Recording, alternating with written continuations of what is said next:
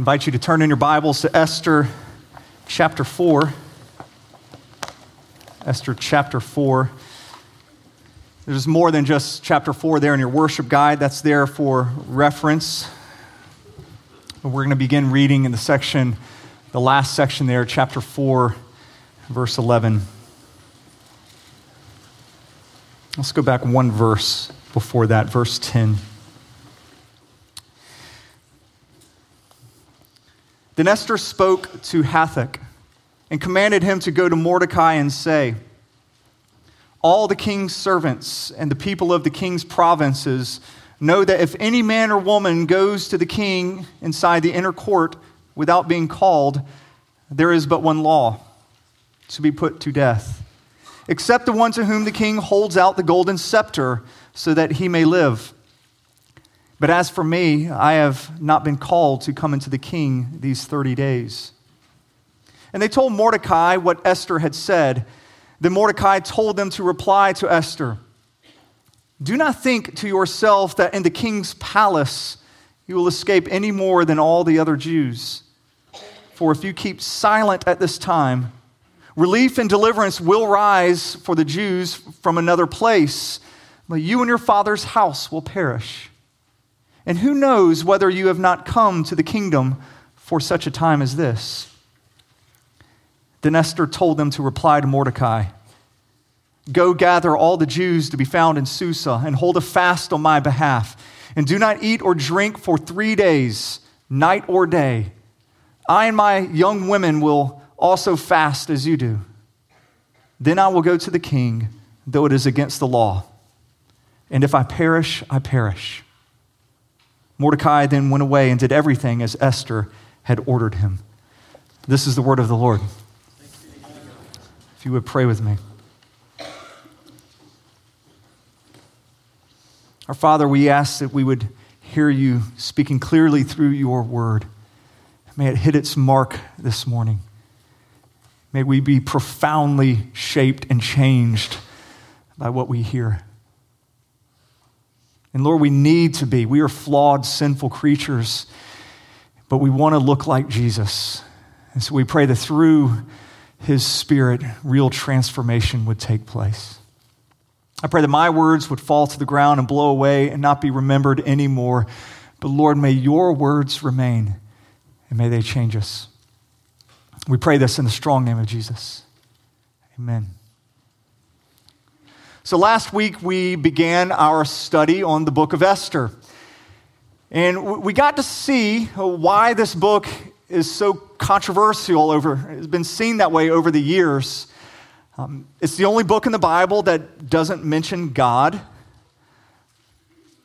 And that's made it controversial along with some of the topics that were raised last week. As a matter of fact, it was so controversial, I mentioned Martin Luther didn't even think it belonged in the canon of Scripture. He had a problem with God not being mentioned. But as we saw last week, God not being mentioned does not mean that God is not present. That God's silence doesn't mean his absence.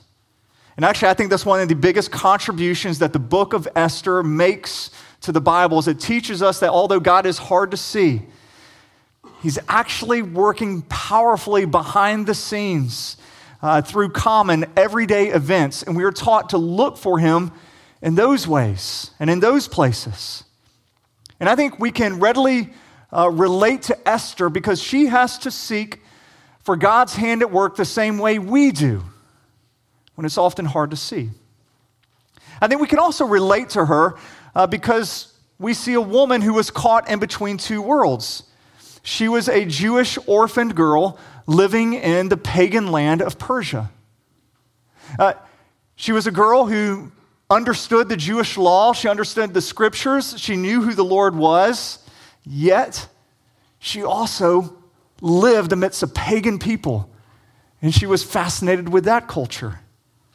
And so she had a foot in both worlds. And I think many of us can relate to that. And we saw last week that Esther wasn't exactly doing the best job of having that foot in both worlds. She actually seemed to be mostly in that Persian world. She was constantly compromising herself. She broke Jewish dietary laws. She sleeps with a man who's not her husband. She then marries an unbeliever. So she's compromising her morals. She's doing whatever it takes just to try to fit in. And she becomes completely compliant. But this morning, we're finally going to get to see, and some of you last week were like, okay, really? You had to end it there? We get to finally see how God does get a hold of her and transform her into a courageous woman who's finally going to grow a backbone. She's going to take a stand, and she is going to save her people. So let's see how this happens. I need to fill in the gaps between what happened last week and the text that we read this week. Esther's uncle Mordecai, he's outside of the king's gate. The king's gate isn't actually a real gate. That's just an idiom for the place of power right outside of the palace. It's where the king's officials would gather together and do official business. And so we learn here that Mordecai is actually one of the king's officials working right outside the palace. And he just so happens, another one of these coincidences, he just so happens to overhear two guards coming up with a plot to assassinate the king. So he immediately tells Esther about this. Esther reports it to the king. They do a little investigation. They find out it's true. And so this plot to assassinate the king is averted. And you would expect after this that Mordecai would be the one who is now lifted up, that Mordecai gains this new prestigious position and is praised. But then this somewhat of a shock. Chapter 3 begins this way. Mordecai does not get a promotion. A man named Haman does. Haman. It's inexplicable that this Mordecai is not honored, but this man Haman is, and for reasons completely unknown, Haman is now promoted to become the second most powerful person on all of the land, and nothing happens to Mordecai. And so just right there, it's another one of those things, and Esther keeps doing this to us. You just step back and you're like, really? I mean, where's God in that? Is God really behind me not getting the promotion that I thought I certainly deserved? Is God really behind not only me not getting it, but that person, of all people, that person getting the promotion? And the answer is yes. God absolutely is behind those things when you seem to just scratch your head and think there is no way this is God at work. But this absolutely had to happen in order for God to move his plan, for God to receive the glory he deserves. So everything is going according to God's plan. Haman, we realize, is an evil person. He's an Agagite, which doesn't mean much to us, but an Agagite means he was a descendant of a king Agag. And the only reason that's important, and every Jew would have readily recognized this, was King Agag, way back in 1 Samuel. King Saul was commanded to kill that king because that king was incredibly wicked and evil. And King Saul refused to obey the command of the Lord. And so King Agag survived. And not only did he survive, but now you are seeing many generations later that sin coming back to haunt the people. That one sin that King Saul did many centuries earlier is now threatening the entire Jewish race. And then you have Mordecai. Mordecai is described as a Benjamite, meaning he was a descendant of the same tribe as King Saul. So you have an Agagite, and then you have this Benjamite once again coming head to head. And so Mordecai refuses to bow to Haman. And I don't think he's refusing to bow just because, like Shadrach, Meshach, and Abednego, you refuse to bow before an idol. I think he's refusing to bow to that man. It's some of the Hatfields and McCoys here. This is bad blood that's been going back for many, many years. And when Haman comes through and everybody's supposed to bow to him, Mordecai's like, I will not bow to that man.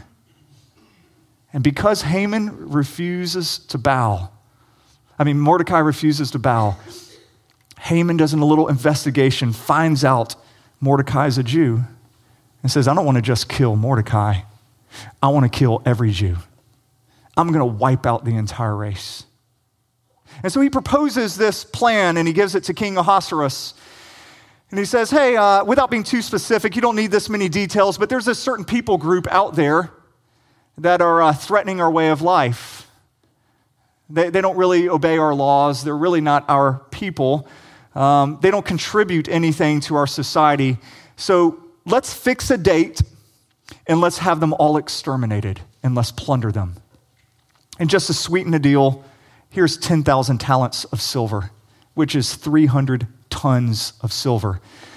That's also 2/3 of what the Persian Empire would bring in for an entire year in taxes. So we see Haman promising a whole lot. King Ahasuerus, he's like, well, you had me at silver. And he doesn't think too much about this. He doesn't ask any questions, and he goes through with it, signs it into the law. Before we throw King Ahasuerus under the bus, it's actually how a lot of us deal with temptation. Temptation comes, gives us a completely unrealistic promise. And we're like, it's best just not to ask questions. Let's just do this. And we believe this unrealistic promise. And so that's what King Ahasuerus does. And so now all of the Jewish people are under this termination date. Genocide will happen a few months from now. So when Mordecai hears this, he immediately runs to Esther and he begs her, do something. You got to do something. You see, Esther's now in this unique position. She's no longer just a little Jewish orphan girl. She's risen up in power. She's risen up to one of the highest positions in the land. She is now in the highest social circles. She's in this inner ring of power in the Persian Empire. And Mordecai is saying, I need you to leverage that. Leverage it. Do whatever you have to do to save the Jewish people. Use your standing. Use your influence. Use your social status. Pull whatever strings you have to pull. But you got to get the king's ear, and you got to get him to change this law. Now, if I can generalize here, what we are seeing is that God is calling his people who are in a position of privilege and a position of power to do whatever it takes to help those who are oppressed. God often does this throughout Scripture. He often tells us you need to jeopardize the position that you are in order to help others. You need to leverage whatever social capital you have, leverage whatever money you have, use whatever connections you have, use whatever is at your disposal to be a voice for those who are oppressed and to stop injustice. It's a challenge for us. It is a relevant challenge for us all. It's easy to feel safe within the walls of the palace and to let the rest of the world and whatever happens out there just happen. But God challenges the people of privilege living within those walls to reach out. You gotta just say personally, as I've been studying this, I've been challenged. Lots of questions just come flooding my head. Questions like, have there been times in my life, or am I actively doing this now, where I would throw people under the bus just to save my own skin? Or do I step up and use my position to take a hit for another person? Which do I do?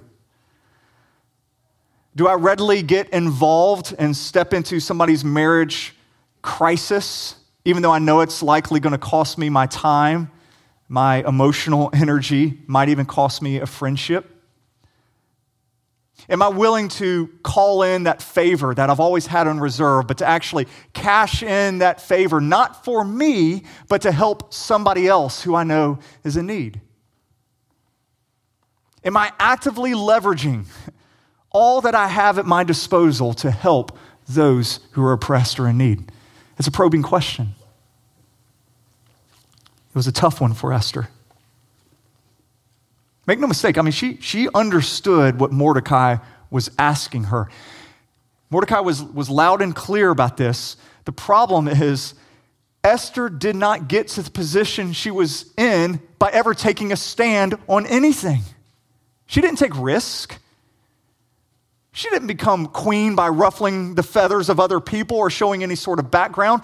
She rose to the position that she is in, the highest position a woman could have in the land, not by imposing her will, but by yielding to everybody's will and power, by being completely compliant.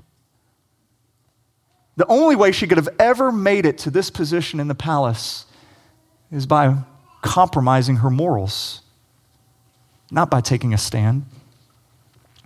And she has to have in her mind, I mean, look what happened to Queen Vashti.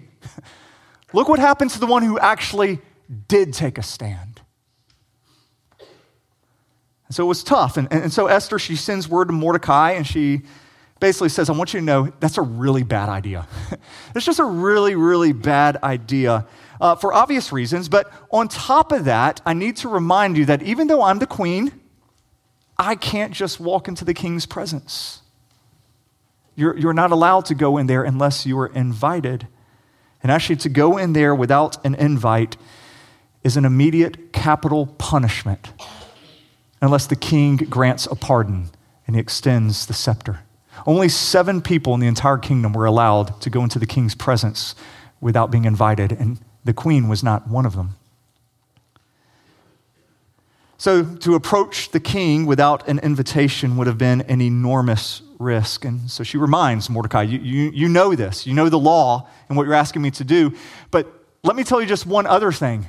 He hasn't invited me in the last month. Can I just say, the king's not sleeping alone at night.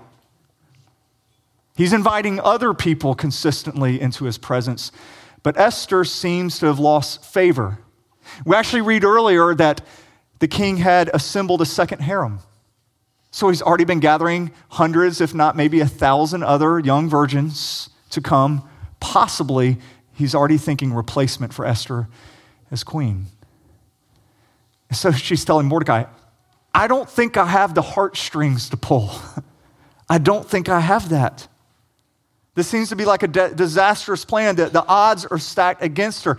So far, there is nothing that would indicate that an uninvited entrance into the throne room would go well. Persian law forbids it. The concealment of her true identity complicates it. The impulsiveness of the king threatens it. And then the loss of favor with the king seems to just write certain doom. So she says, you have no idea what you're asking. And Mordecai says, I do. Do it. I do. I know exactly what I'm asking. Do it. And then he gives this remarkable argument. Look at verse 13 and 14. Then Mordecai told them to reply to Esther, do not think to yourself that in the king's palace you will escape any more than all the other Jews. For if you keep silent at this time, relief and deliverance will rise from the Jews from another place, but you and your father's house will perish. Basically says this, that if she doesn't risk losing her position within the palace, or even possibly her own life, then essentially she's a dead person walking. She's dead already if she doesn't do this. He argues that although she thinks she's safe, she thinks she's so protected, they will eventually sniff her out. They will eventually find her and kill her. And he says, and if you don't step up, actually, I think that God's going to deliver us through another Savior, and another person is going to rise and deliver us, and then the Jews are going to sniff you out, and you'll be killed as a traitor. So basically, if you don't help us, either the Persians will kill you or the Jews are going to kill you. You don't help us, you're dead. It's a heavy-handed argument, all right? It's persuasive. But that's what Mordecai tells her. Now, we obviously are not in the same position as Esther. But I do think we can apply Mordecai's argument to us and to our lives. If we generalize his argument here, it would go something like this. If you are not willing to give up your place of privilege, if you are not willing to give up whatever your palace is, out of fear of losing it all, you've already lost. You're dead already.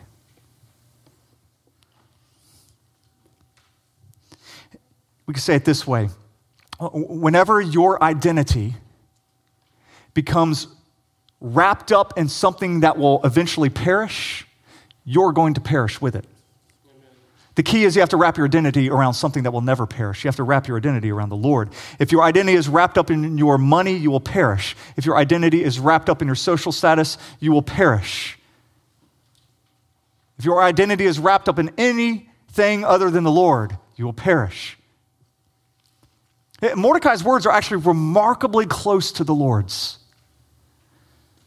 When the Lord says this, whoever wishes to save his life shall lose it. But whoever loses his life for my sake shall find it. For what shall it profit a man if he gains the whole world and he forfeits his soul? Or what is a man willing to give in exchange for his soul? And I can almost picture Mordecai saying that to Esther. What have you given in exchange for your soul? Look at you. Look at your position. Look at your privilege. What have you given in exchange for your soul?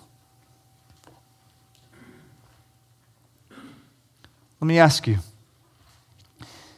if called upon by the Lord, can you throw away whatever your palace is? Can you freely give your money away? Can you risk your social standing? Can you jeopardize that promotion? Because hear me, if you are not willing to throw away your palace, it's no longer a palace, it's a prison. You're in bondage to that. Mordecai argues with Esther that if she is not willing to risk it all, she's dead already. But then he says this one final thing. He no longer says this negative thing. He decides to go positive here. And I think that this one thing here actually gives her the courage to do the right thing. So earlier it's do this or you die. Now he goes a different direction. And this is the focal point of the entire book. He says, Esther, who knows?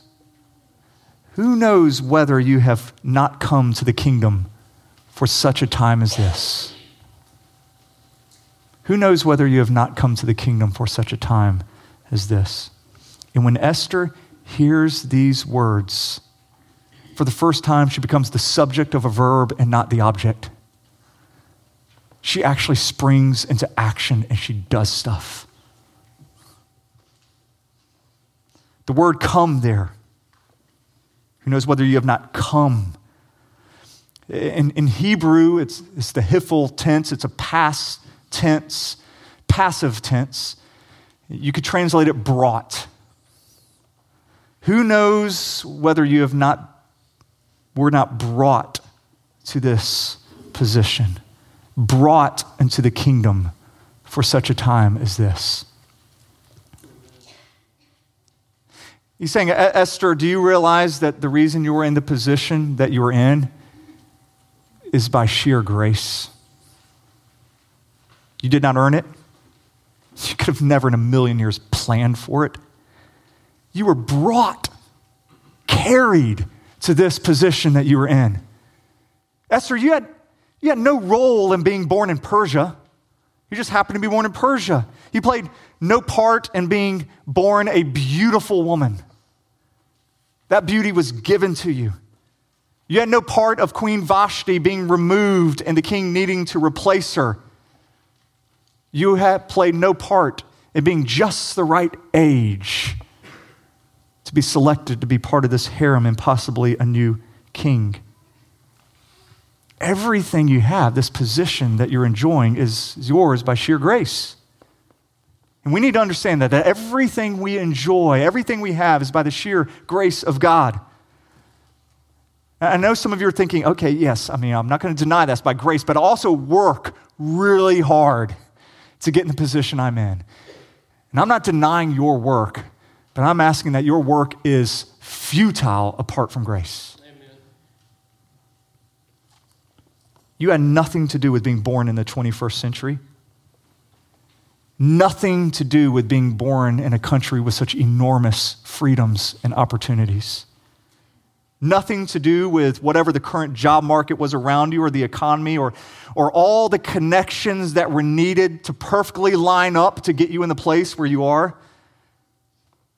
For those of you who are married, you might think you worked really hard to find that spouse and to marry them. But you had nothing to do with that person even existing. That person existed because God declared that that person would exist. Not only did they exist, but they were born in the same time period as you. They were born in the same location as you. And for some reason, they actually found you attractive and married you. It's the grace of God. So the reality is that throughout history, there have been people who are smarter than you, have worked harder than you, are better looking than you, and don't have near the opportunity or the placement as you. We're here because the grace of God has brought us here. Whatever your position, you are there because you have been placed, brought, carried by God. And if you're brought to this position you are in, hear me, what that means is that you have a purpose. You have a purpose. Grace is so transformative because when we really understand grace, we understand that now we have a purpose in life.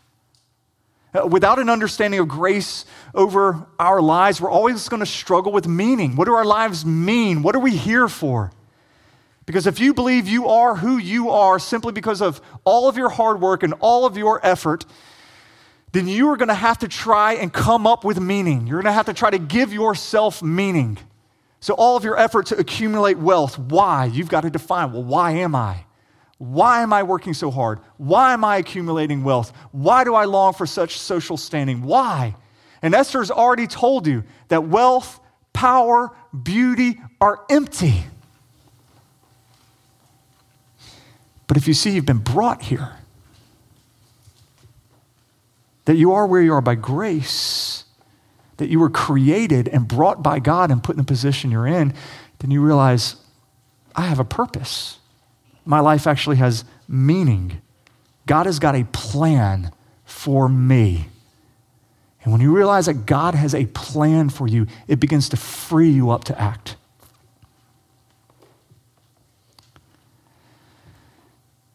If you really understand the position you're in was given to you by God,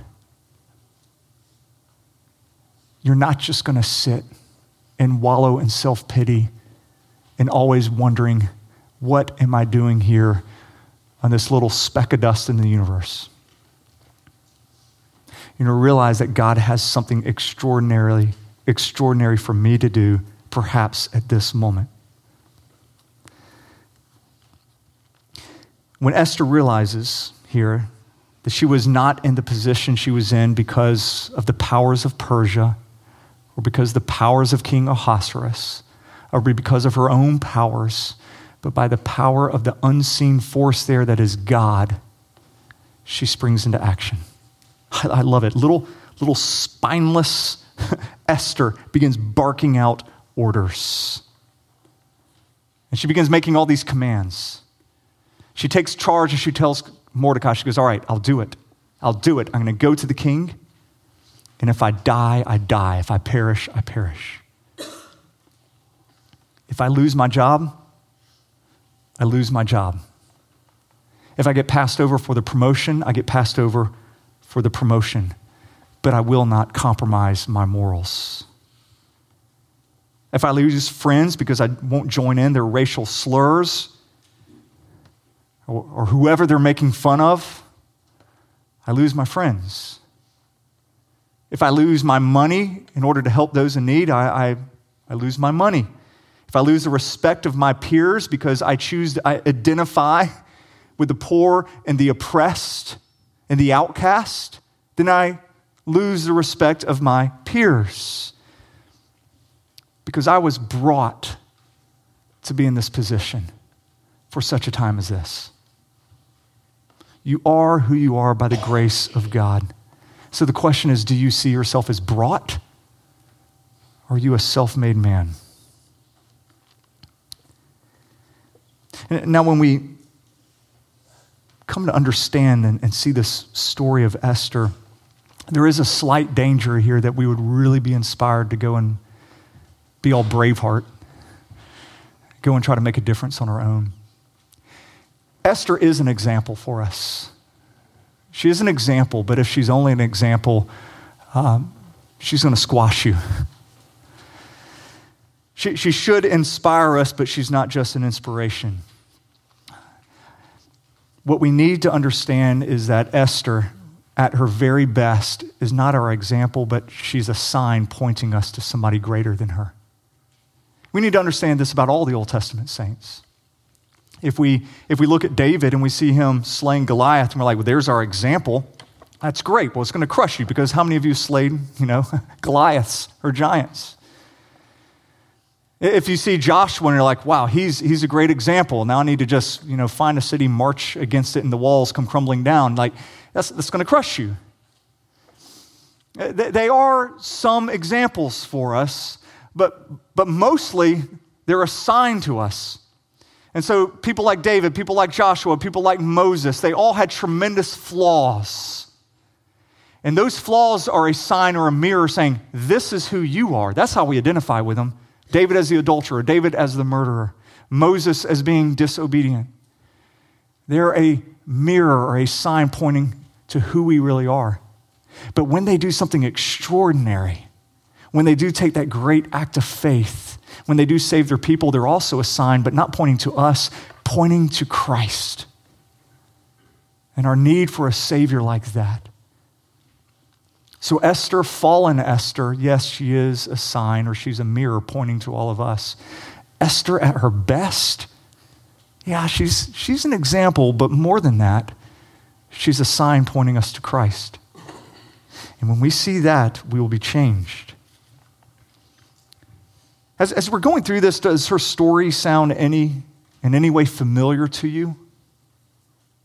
Can you think of somebody else who is willing to leave a palace in order to come and be identified among a judged people? Can you think of anyone who is described as boldly approaching the throne in order to intercede on behalf of a people who stand condemned? Can you think of anybody else who was willing to give their life for the salvation of the people? Esther points us to Jesus, but Jesus is the greater Esther. Philippians 2 tells us that Jesus left his position of power in heaven. He came down to earth in order to identify with sinful people. And when he did it, he didn't just take on the possibility of perishing. He knew he was going to perish.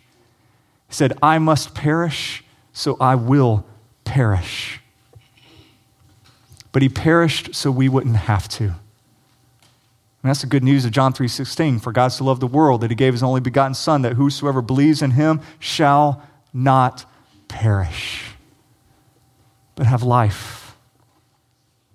And now Jesus, he's rose again, and now he goes to the throne and he makes intercession on our behalf. We are saved because of Jesus. And when you understand that grace, the grace that Jesus has shown, it transforms you in a way that no example that Esther could ever set could. It gives your life real meaning when you realize that Jesus didn't come to this world, suffer, and die so I could have a purposeless existence. He did this to bring me to himself and to place me to the position I'm in because he has a plan to use me. Grace sets us free to leave the palace and to serve others. Grace sets us free to have a new life. If you would pray with me.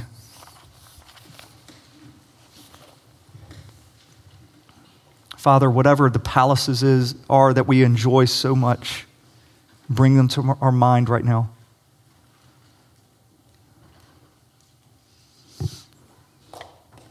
And Father, through your Spirit, give us the strength and the courage to lay those things down. Lord, that strength, that courage only comes by understanding how your grace has been lavished upon us. We're not where we are by accident. You have brought us to this place. So we thank you for your lavish grace. We thank you for your salvation. And we thank you for the book of Esther and how it ultimately points us to you, Jesus, who did perish so that we might never have to. We pray this in your name. Amen.